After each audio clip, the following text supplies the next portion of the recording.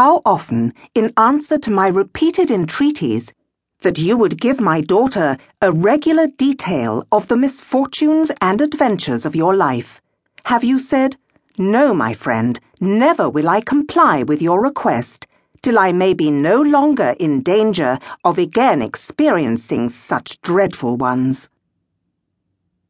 Surely that time is now at hand. You are this day 55.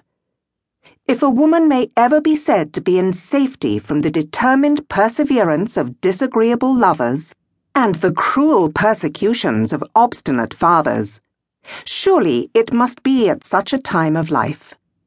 Isabel. Letter 2nd, Laura to Isabel. Although I cannot agree with you in supposing that I shall never again be exposed to misfortunes as unmerited as those I have already experienced, yet to avoid the imputation of obstinacy or ill nature, I will gratify the curiosity of your daughter, and may the fortitude with which I have suffered the many afflictions of my past life prove to her a useful lesson for the support of those which may befall her in her own. Laura. Letter 3rd, Laura to Marianne.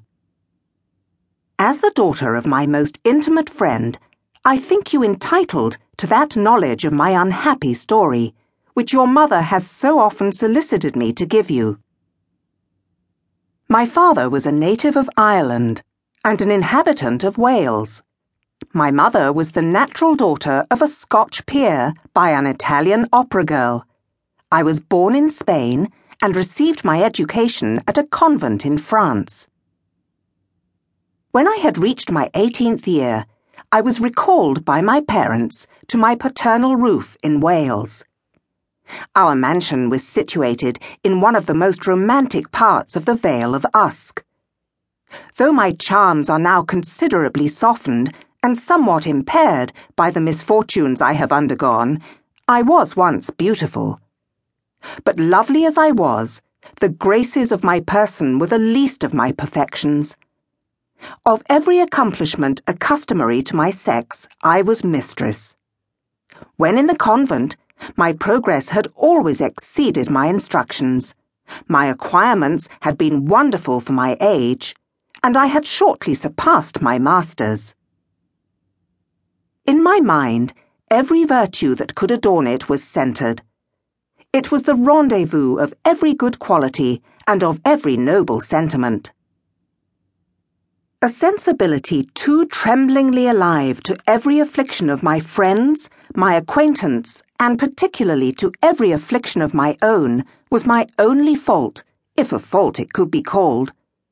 Alas, how altered now! Though indeed my own misfortunes do not make less impression on me than they ever did, yet now I never feel for those of another. My accomplishments, too, begin to fade. I can neither sing so well nor dance so gracefully as I once did, and I have entirely forgot the minuet de la cour. Adieu. Laura. Letter 4th, Laura to Marianne. Our neighbourhood was small, for it consisted only of your mother. She may probably have already told you that being left by her parents in indigent circumstances, she had retired into Wales on economical motives. There it was our friendship first commenced. Isabel was then 21. Though pleasing both in her person and manners, between ourselves, she never possessed the 100th part of my beauty or accomplishments. Isabel had seen the world. She had passed 2 years at one of the first boarding schools in London, had spent a fortnight in Bath, and had supped one night in Southampton.